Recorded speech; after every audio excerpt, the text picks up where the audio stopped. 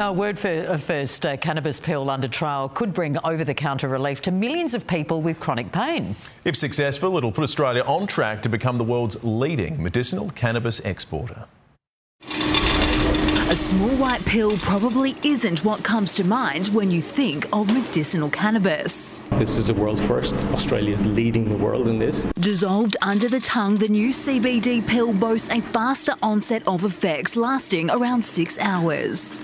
I can actually make it available to consumers now. What we're actually doing with this clinical trial, however, is trying to be the first in the world to approve a over-the-counter cannabis medicine. We're out to prove what anecdotally a lot of us know is that CBD has a great potential to help mild to moderate pain. A landmark phase 3 clinical trial is set to investigate whether the pill does provide pain relief, hoping to convince regulators and the medical community. And in the patients that I deal with, I think that THC is much more effective. THC is the psychoactive compound in cannabis that gives the effect of feeling high. There's none in this tablet. It is important to know whether CBD helps patients with chronic pain. Those phase 3 trials have just gotten underway, but if all goes to plan, this product should be available over the counter by the start of 2025. As for the cost, probably the equivalent of about $60 for a month's treatment. Anything that can give people a good quality of life. Amber Laidler, 7 News.